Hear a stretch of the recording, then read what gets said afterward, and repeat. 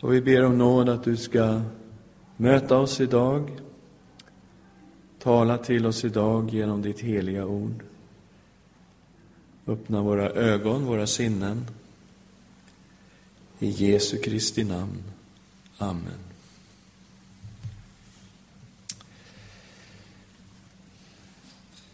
Ja, vi är inne i Romarbrevet som ni vet. Och så här ser själva, vad säger man, outline, alltså vad heter det på svenska? Översikten ut, ja. Och vi håller på i den andra delen här. Livet med Kristus mellan 6:1, 8:39. Och den här delen har vi då delat in i 8 delar. Och vi har kommit ganska långt i den här indelningen också. Och först i kapitel 6 då så tittar vi på detta med dopets innebörd, föreningen med Kristus som är hemligheten i dopet. Detta att vi är döda och begravna med Kristus. Och vi är uppståndna med Kristus och lever med Kristus. Och det hela hemligheten här ligger just i föreningen med Kristus. Att det som har hänt Jesus Kristus, det har också hänt oss. Och om man tänker så, då förstår man hela tankegången med att vi har dött med Kristus, vi är begravda med Kristus, vi är uppståndna med Kristus och faktiskt förhärligade. Men det är på G.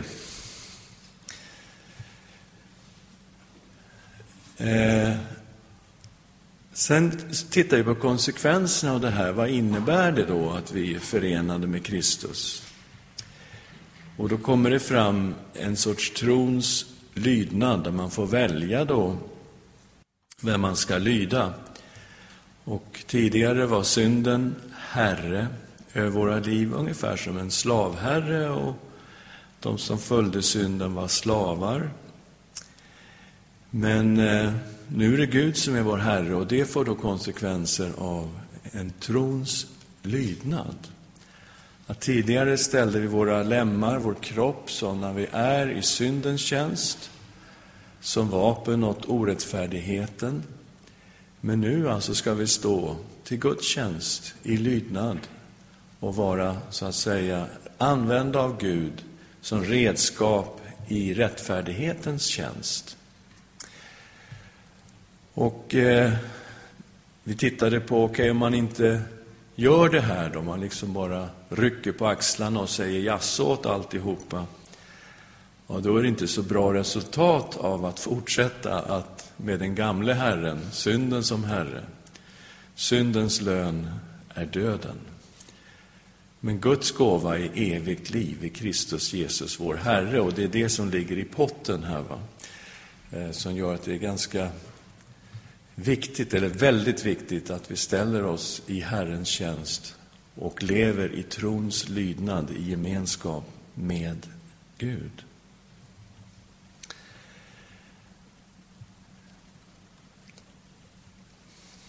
Sen förra gången så gick vi in och tittade på detta med det 7:e kapitlet. Och vi sa redan där att man skulle kunna hoppa ifrån 6:an direkt in i det 8:e kapitlet. För att här har han ju liksom i 6:e kapitlet visat att vi är förenade med Kristus.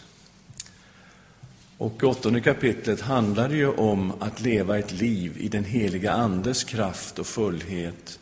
Man kunde liksom ha skippat 7:an då, men det har han ju inte gjort, utan han har gått in här och förklarat saker som har kommit upp tidigare i brevet, och han förklarade på ett betydligt djupare sätt i det 7:e kapitlet. Och han säger att vi hade en relation till lagen som liknar ett giftermål, kan man säga. Och han tar bilden då av att man i ett giftermål är bundna vid varandra så länge den ena eller den andra lever. Och om man skulle ge sig åt en annan under den tid som den ena eller den andra lever, ja, då begår man äktenskapsbrott. Så att det fanns bara döden som kunde befria ett äktenskap och som kunde bevilja till omgifte. Men vi var ju gifta med lagen och vi kunde inte komma fria från den här lagen. Och det skummar ju då att lagen kan ju inte dö. Den är ju Guds eviga ord. Så då står vi där och sitter fast i en relation med lagen, under lagen, som vi alltså inte kan komma ur. Men som vi såg i 6:e kapitlet så har vi dött istället. Och det gjorde vi genom föreningen med Kristus. Och vi blev därigenom fria att tillhöra en annan, tillhöra Jesus Kristus. Och att vi nu ska bära frukt åt Gud. Och även här tänker man, ja men nu kan du väl hoppa till 8:e kapitlet. Men så lätt släpper han oss inte, aposteln Paulus. För nu börjar han tala om något som han har sagt tidigare i 3:e kapitlet, vers 19, att lagen var till för att uppenbara synden, har han påstått där. Att det var lagens funktion, egentliga funktion. Och det är just det som han nu lägger ut här mellan 7 och 13, att synden väcktes till liv genom lagen. Och det första han slår fast, att det är inget fel på lagen. Lagen är helig och god.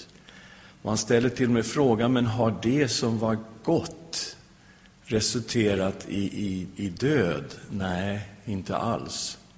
Det är någonting annat som har resulterat i död. Och det är synden som då får liv genom lagen. När man speglar sig i Guds lag, då fattar man att man är en syndare. Och ju mer man speglar sig i Guds eviga, fullkomliga ord, desto mer framstår ens egen ofullkomlighet. Så synden avslöjas, och genom synden kommer död. Och död här är ju både den fysiska döden, som han sagt i 5:e kapitlet, att genom synden kom döden in i världen, och döden regerade ända ifrån Adam. Alla människor dör. Men den död som beskrivs här, det är inte den fysiska döden, utan det är en andlig död som konsekvens av synden. Och synden beskrivs här också som en egen storhet. Någonting främmande, som en slavherre ungefär, som då har en sorts makt. Och vi är då slavar under den här synden. Och man kan undra varför han beskriver synden nästan som en person, alltså som en väldigt egen makt och egen storhet. Och det är därför att synden egentligen är någonting främmande i Guds goda skapelse. Gud skapade allting gott, och människan var alltigenom god i paradiset. Men sen kom synden in i människan som någonting främmande. En destruktiv makt som tog kontroll över människan och mänskligheten och resulterade i den värld som vi ser idag. Så det är någonting främmande, någonting som inte Gud ursprungligen hade skapat och menat skulle styra människors liv. Så på så vis så förstår man varför aposteln beskriver synden som någonting främmande, en slavherre som styr och regerar och förstör i våra liv. Och sen börjar han beskriva syndens natur i en människa.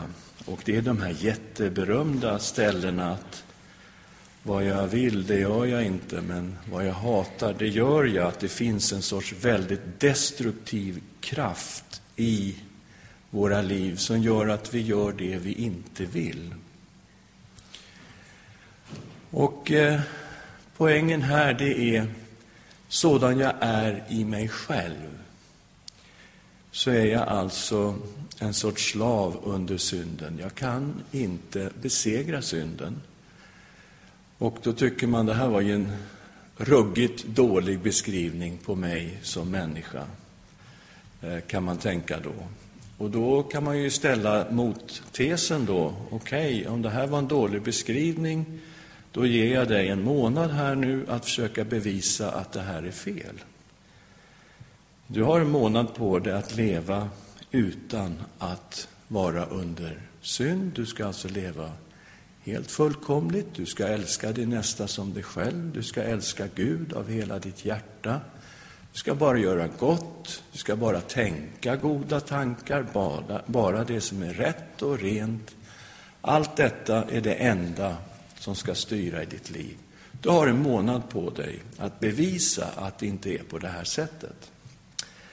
Och det är klart, om man ställer upp en tes så där, då ligger vi lite dåligt till allihopa och tvingas då att säga, oj då.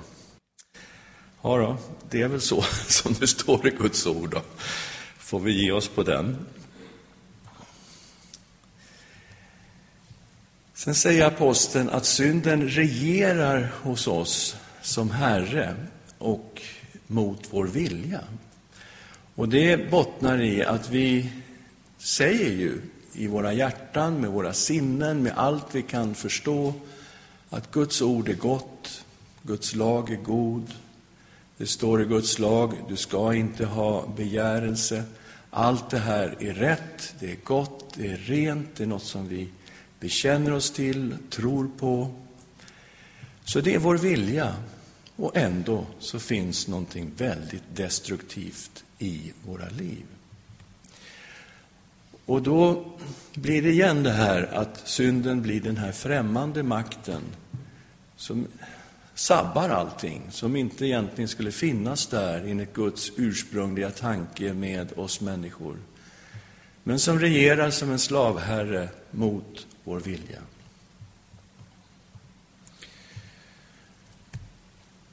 Och då kommer vi fram till att det här kan vi alltså inte ta oss ur i egen kraft, sådana vi är oss själva, så är det kört för oss människor.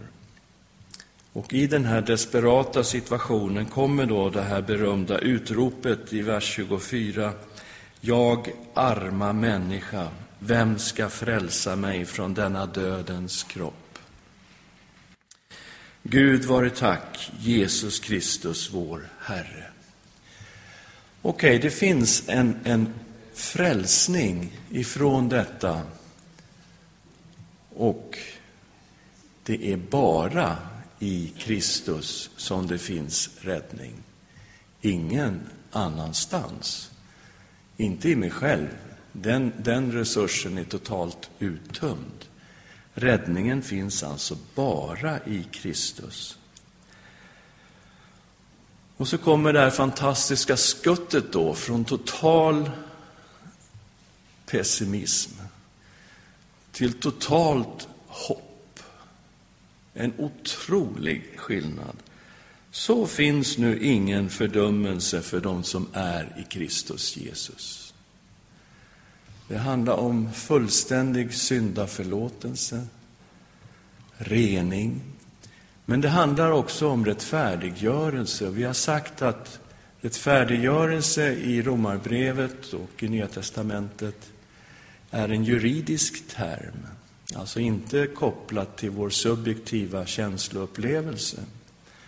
Utan rättfärdiggörelse har att göra med att vi blir frikända. Domsutslaget är, du är oskyldig. Varför då, tänker man? Jo, därför att Jesus Kristus har tagit all din synd. Och han har tagit allt ditt straff. Och du är förlåten. Du är frikänd. Du är oskyldig. Och det förklaras lite grann här nu då vi är inne i 8:e kapitlet. Vers 3. Det som var omöjligt för lagen, svag som den var genom den syndiga naturen, det gjorde Gud genom att sända sin egen son som syndoffer. Han som till det yttre var lik en syndig människa. Och i hans kropp fördömde Gud synden. Kristus är alltså sänd in i världen som ett syndoffer.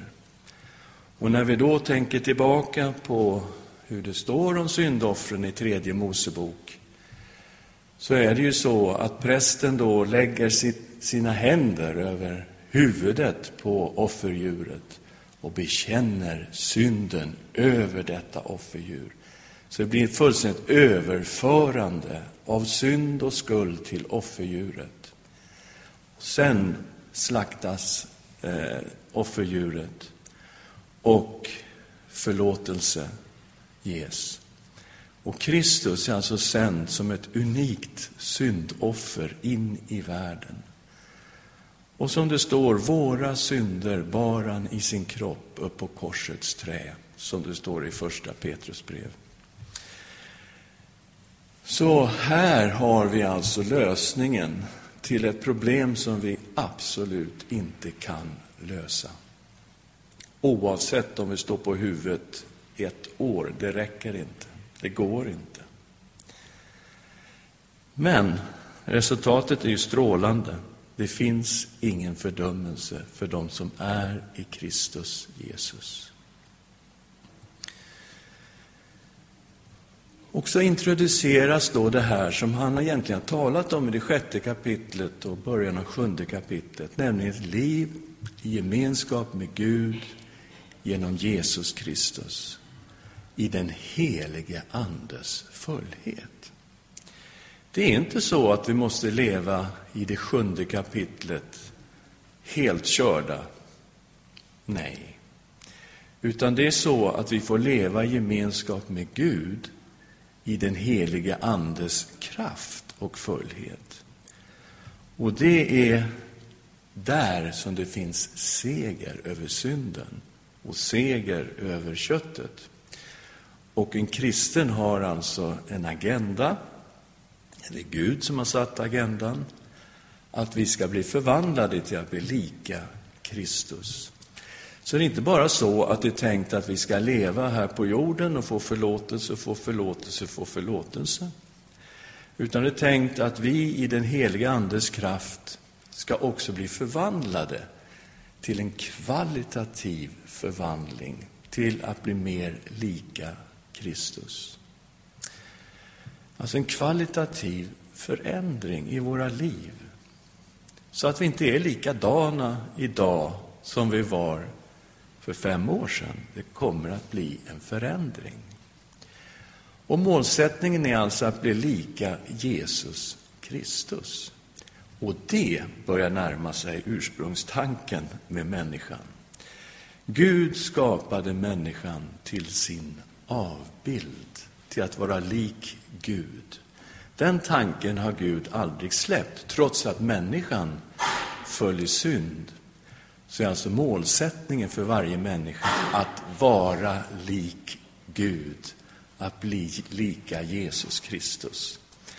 Vi kan inte det oss själva, men Gud har kommit in i våra liv genom den heliga Ande. Och här finns alltså någonting helt annat på gång. Låt mig då säga att jag inte alls håller med Bibel 2000 här, som då har vår ande istället för Guds ande i det här avsnittet. Och det tycker jag är, ursäkta uttrycket, goddag yxskaft. Men om vi tittar 4:e versen, så skulle lagens krav uppfyllas i oss som inte lever efter köttet utan efter anden. Står det inte i grundtexten vilken ande det är, om det är människans ande eller Guds ande. Och då tvingas ju översättaren att göra en tolkning. Och Bibel 2000 har valt då att sätta om vi lever efter vår ande. Det har man också gjort i 7 kapitlets 6:e vers på samma sätt. Och det tror jag inte är den tanke som Paulus har här. Utan tanken är att det är genom den helige andes kraft som det kommer att bli en radikal förändring och förvandling i våra liv.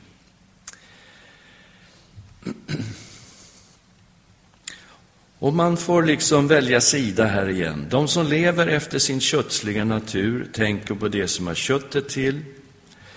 Men de som lever efter anden tänker på det som hör till anden. Det handlar också om att leva på ett sådant sätt att Kristus är stor i våra liv. Och vi sa, bilden är lite grann som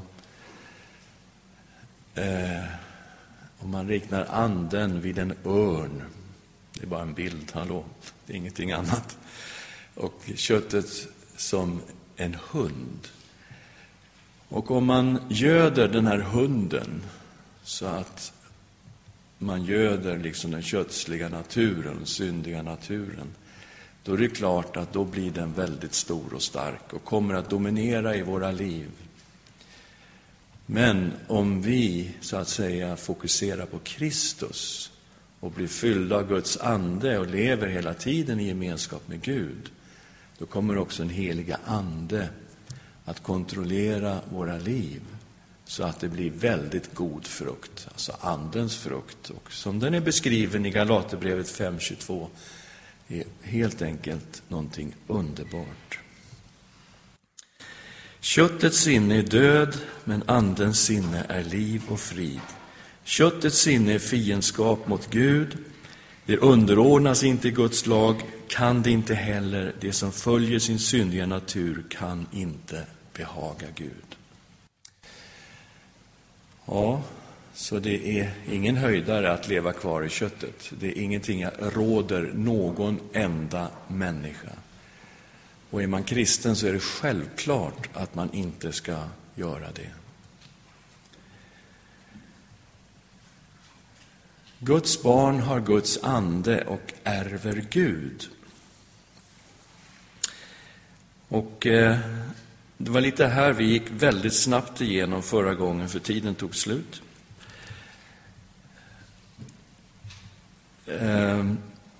Ni däremot lever inte efter köttet utan efter anden, eftersom Guds ande bor i er. Det som inte har Kristi ande tillhör inte honom. Men om nu Kristus bor i er är visserligen kroppen död för syndens skull, men anden är liv för rättfärdighetens skull. Och om hans ande som uppväckte Jesus från de döda bor i er, då ska han som uppväckte Kristus från de döda göra också era dödliga kroppar levande genom sin ande som bor i er. Så det handlar om att fyllas av Guds ande och att leva nära Jesus hela tiden. Vi har skyldigheter, bröder, men inte mot vår onda natur, så att vi ska leva efter köttet. Om ni lever efter köttet kommer ni att dö, men om ni genom anden dödar kroppens gärningar ska ni leva. Ty alla som drivs av Guds ande är Guds söner. Så vi ser här att han har inte alls tänkt att vi ska leva i Romarbrevet 7, att det är det som ska vara vår dagliga upplevelse som kristna. Utan han har ju tänkt att vi ska leva i den heliga andes fullhet. Att vi ska drivas av Guds ande. Och alla de som gör det, de är Guds barn.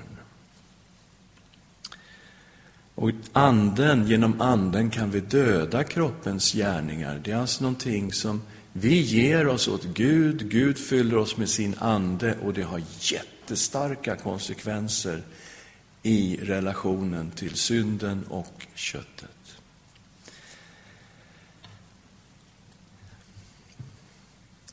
Och det står att vi har fått barnaskapets ande, vilken vi ropar Abba, Fader.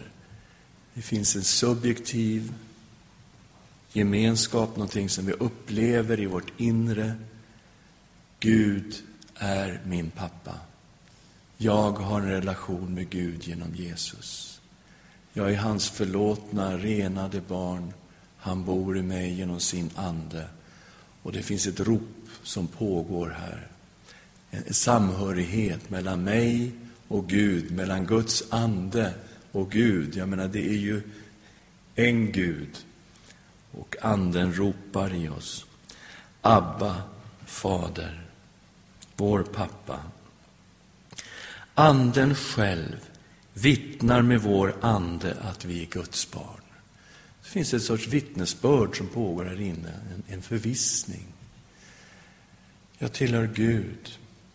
Han har gett oss sin ande, står det i Efesierbrevet 1, som ett insegel. Vi är stämplade av Gud. Han har satt sitt insegel, vad man nu gör, om det är en ring eller någonting annat. Man har liksom satt en stämpel på oss och säger: du är min, jag har köpt dig, du är mitt barn.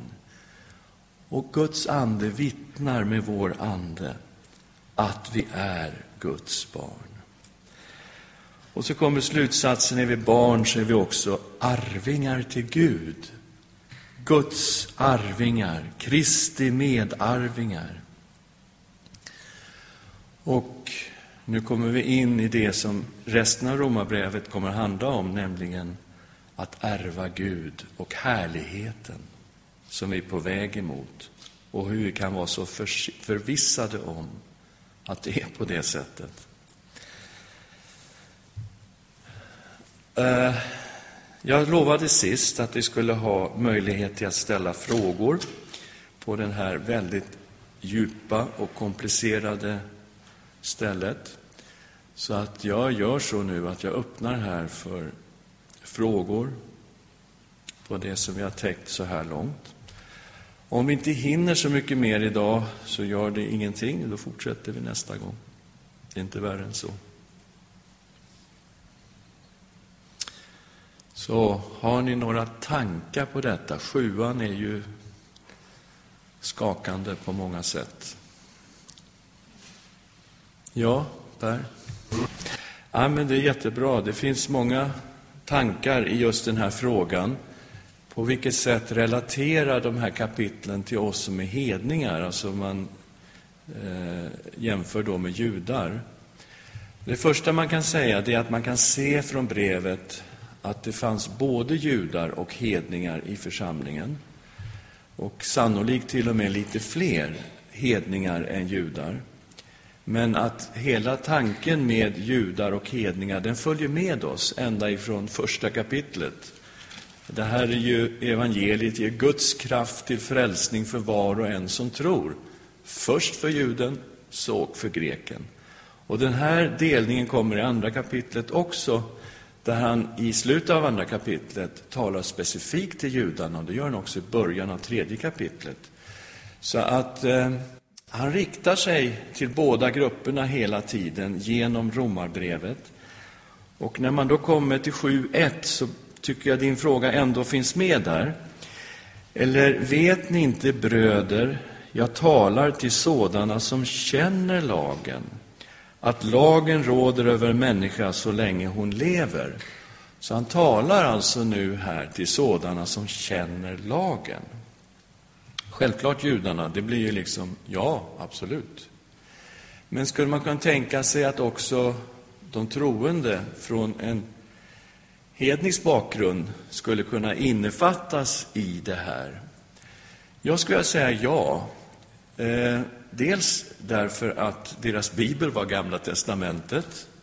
När man samlades, Nya testamentet var inte skrivet. Delar var skrivet, men i princip hade man Gamla testamentet som sin bibel, som man var väldigt väl insatt. När han skriver, jag skriver till sådana som känner lagen, då var det ganska naturligt för hedna kristna att relatera till det. Men det finns ett annat skäl, därför att i Romarbrevet 9, 10, 11 som vi kommer till sen, så beskriver han relationen judar-hedningar i just de 3 kapitlen. Och han är väldigt noga med att säga att det finns ett äkta olivträd. Det är alltså den troende delen av Israel, kan man säga, som är det här olivträdet. Han säger att de som inte har tagit emot Kristus, de som inte är troende, det är som grenar som har brutits bort ur det här äkta olivträdet.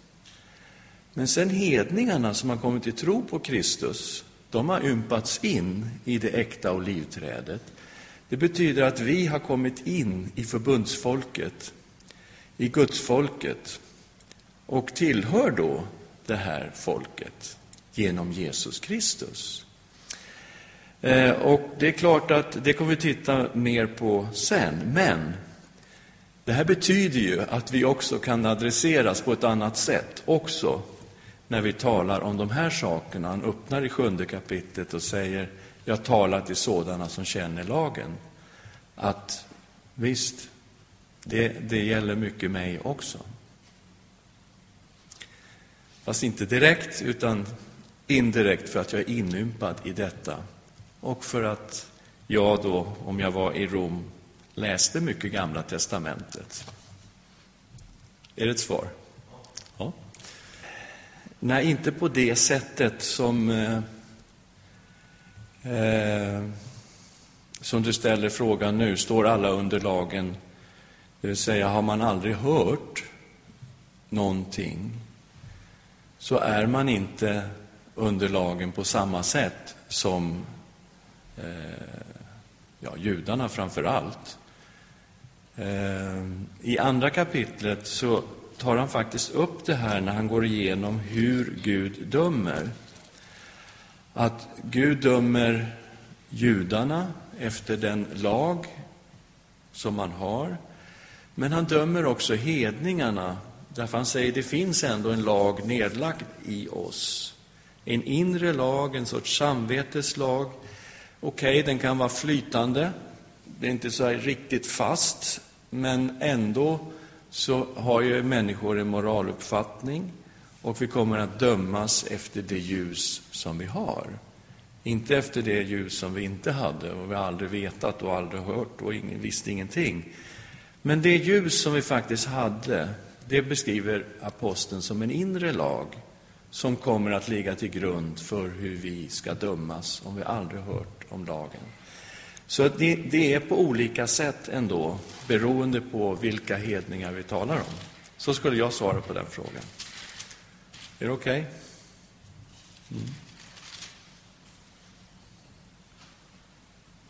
Tycker ni stämmer mycket av det här? Romarbrevet 7, är det någonting som ni har upplevt som kristen, eller? Ja. Visst, och jag tycker man kan tänka sig, ja men då är det ju kört. Men det är inte det.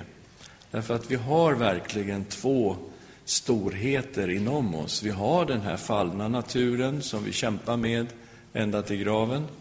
Men vi är frälsta. Vi är förlåtna.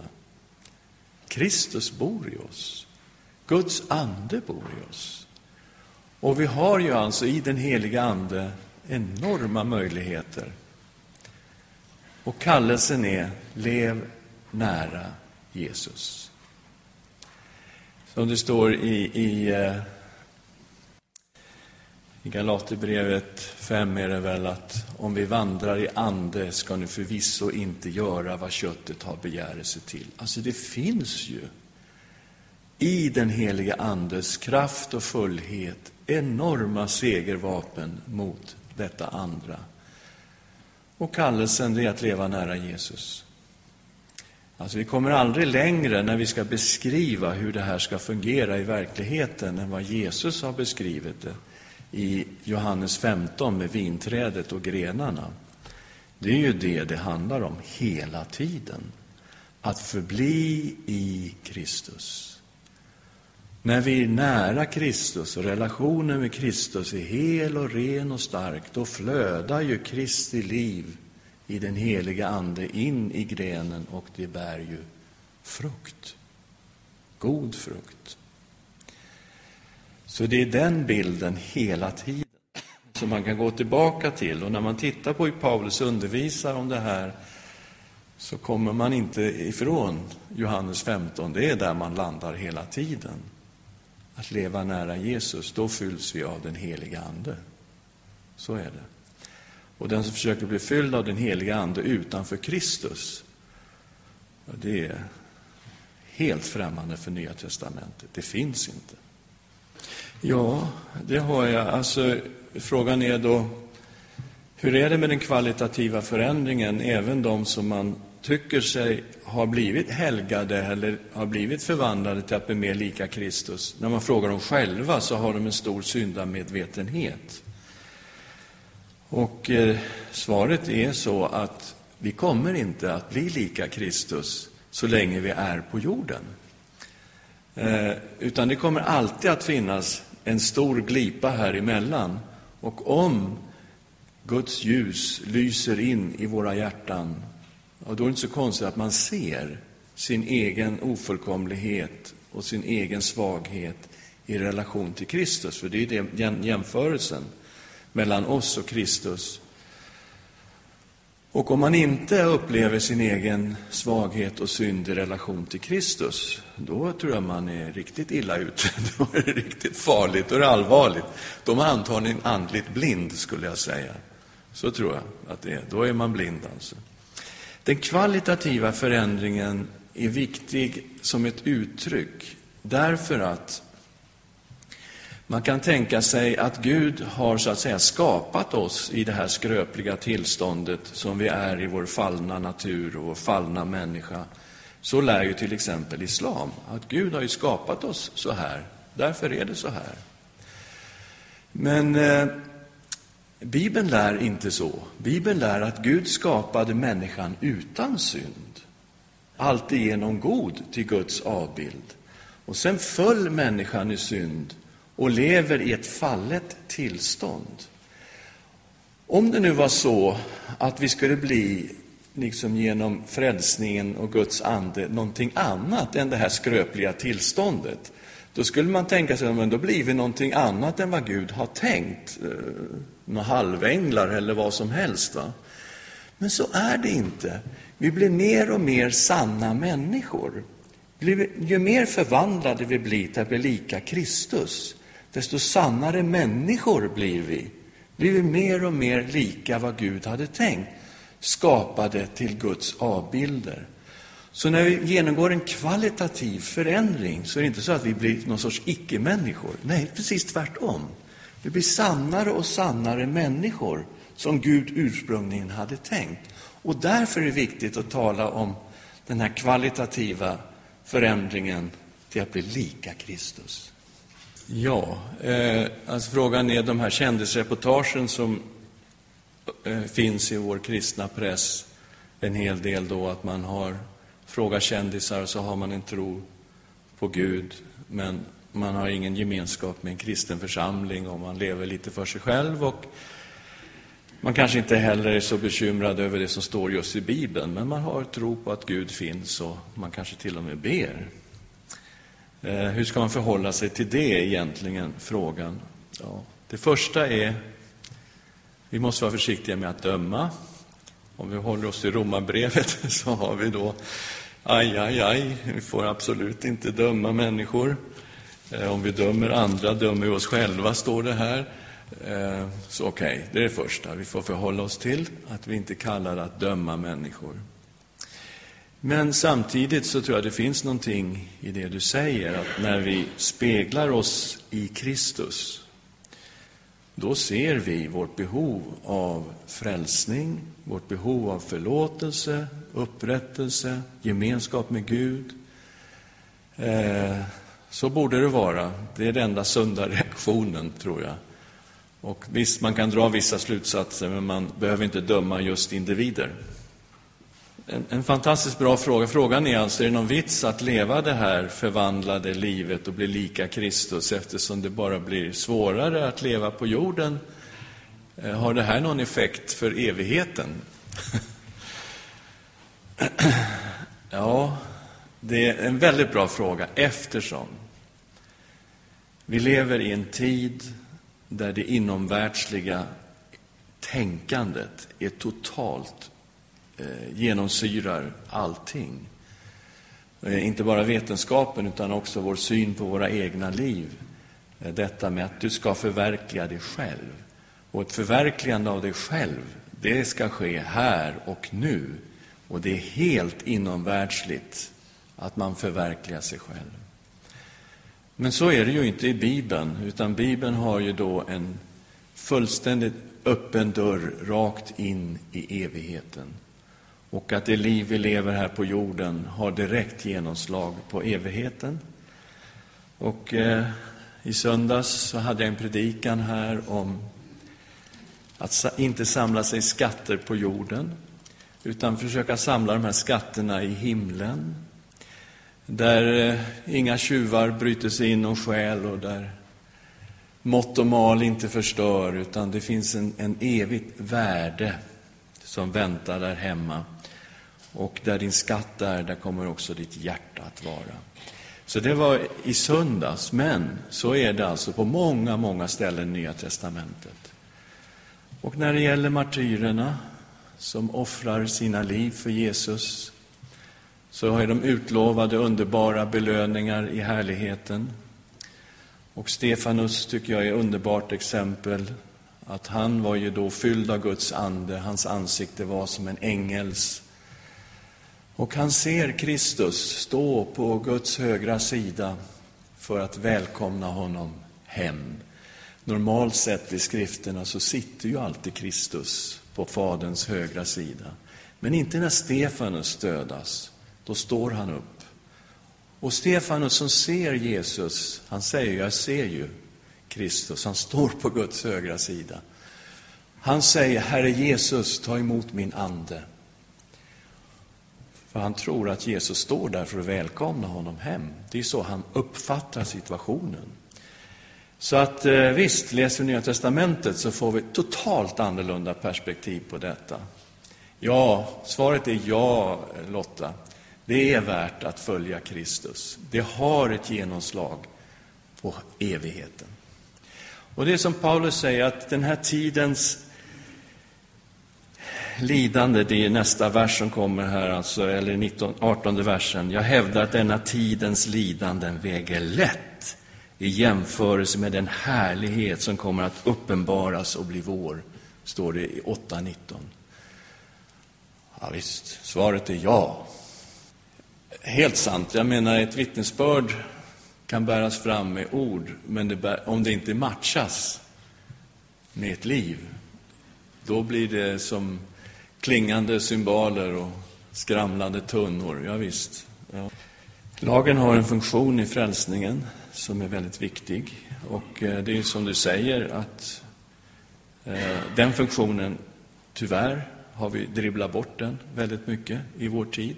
För det är ingen som vill höra detta. Men den har en viktig funktion, precis som du säger, att avslöja vårt behov av frälsning. För om man inte känner till behovet kanske man inte ens själv ställer frågan. Så att visst, det är jätteviktigt att vi ser att vi är förlorade och behöver räddas. Behöver förlåtelse, vi behöver upprättelse, gemenskap med Gud. Så lagen har ju en jätteviktig funktion. Och tyvärr då så har vi i långa stycken dribblat bort den. Det får vi be Gud om ursäkt för. Kanske vårt svenska folk om ursäkt för att vi har försökt anpassa oss så fruktansvärt till denna tid. Vi brukar ibland tänka, men det var lätt för Paulus, han levde ju där i romarriket. Men hallå, romarriket var värre än Sverige. Han glömde inte bort att predika om den helige Guden.